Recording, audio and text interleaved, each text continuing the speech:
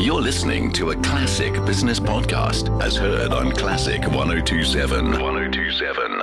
Infrastructure is the hot topic in the country, without doubt, after the President announced that the NEDLAC partners have agreed to an historic economic compact. The details still to be released, but undoubtedly infrastructure is going to be a core pillar. In April, we had calls from the private equity industry to increase prudential limits on asset allocation imposed by Regulation 28 of the Pension Funds Act.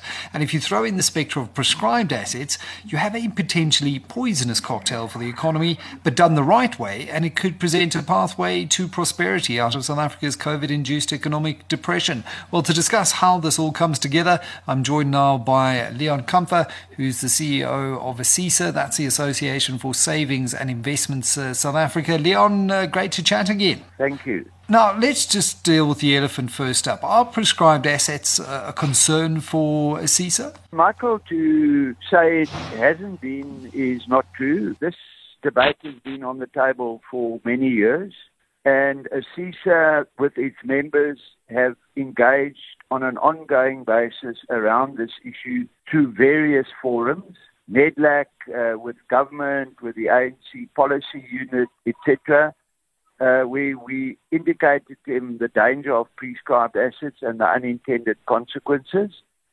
All those presentations, those papers, can be viewed on our website if anybody is interested. What we are saying, however, is that, since 2019, when it was first raised by the IRR, we agree with them, things have changed. And COVID has happened.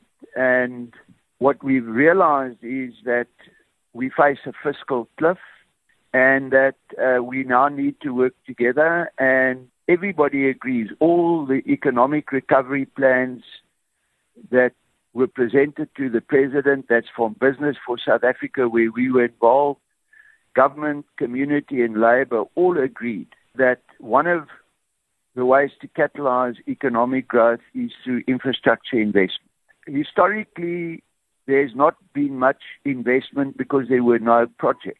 When the IPP came to market, which was viable, fundable, it raised 200 billion of capital from the private sector. So there's nothing wrong with investing in infrastructure. It depends on projects. Prescribed assets would just increase debt levels. What we've got to do is invest directly in projects. Historically, the main investors have been the banks, the Asisa Life Office members off their big balance sheets, and the DFIs. There's absolutely nothing wrong with retirement funds to invest in infrastructure, as long as they are viable projects. That is the bottom line here. If the bankable project offers a risk-adjusted return, there is certainly no problem investing in that. And to that end, Leon, I believe Asisa has released the Asisa Standard on Infrastructure. Before we talk about that, though, would you say that the IRR is trying to stir up controversy where there is none? Look, it's their democratic right to do what they are doing. We merely issued the press statement because they write to a lot of our members. And what they don't seem to understand, me personally and Asisa as a body, it's not our view. We are mandated by our members, and particularly the Asisa board, to actually have issued the press statement. And that was in response to letters that were all sent to me from our members that they got from the IRR. The mere fact that we pointed out is things have changed since 2019. We've got COVID. Everybody's working together now. In all the economic recovery plans that were tabled to the President, there was not a single mention of prescribed assets. Now, I can understand that some people are saying, well, if we talk about Reg 28 and changing it, it's just a subtle prescription.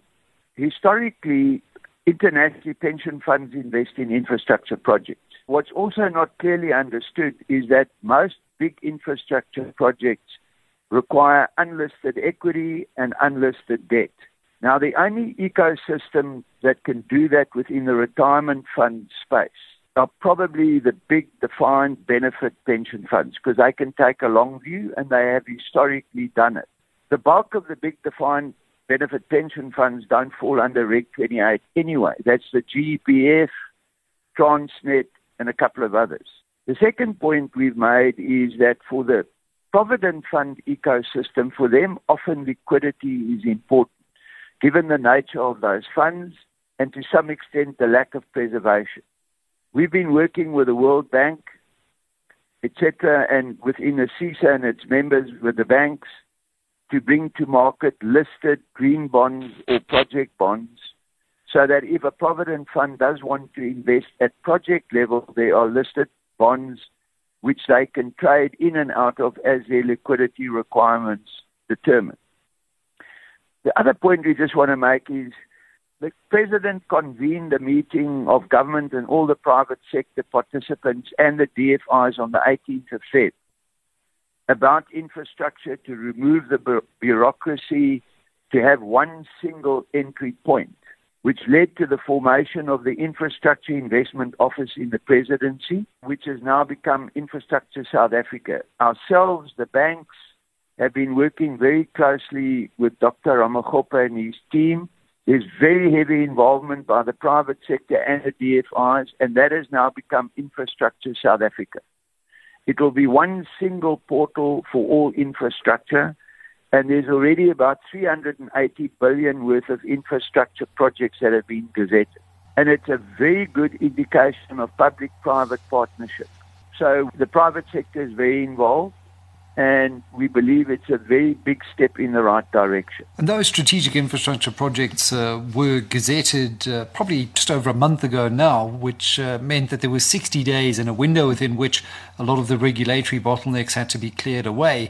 Chatting to Dr. Khosienzo Ramagopa, he did say that for the last 10 years, it's not surprising that trust has ebbed to its lowest levels that we've seen in the post-democratic era because of corruption, because of a failure to deliver. Yeah. But he said the time now is for government to stop talking about things and just deliver. He was very matter-of-fact about it, yes, which seems to engender confidence. He's engaged with us and the CISA board.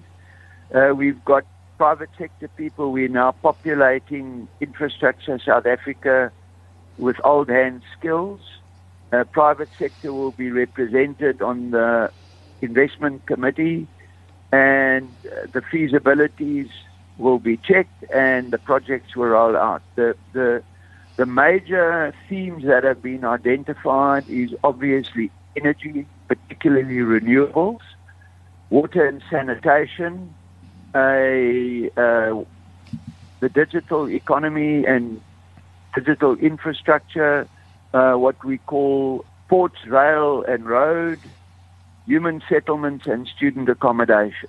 And one of the reasons we want a single portal is historically everybody tried to do their own thing, and with the President's own admission, government departments, provincial governments and local authorities don't have the skill. That's why we're now centralizing it through ISA, and projects will be brought to the table, they will be assessed, and then the bidding window for funding will open. And that hopefully will happen shortly.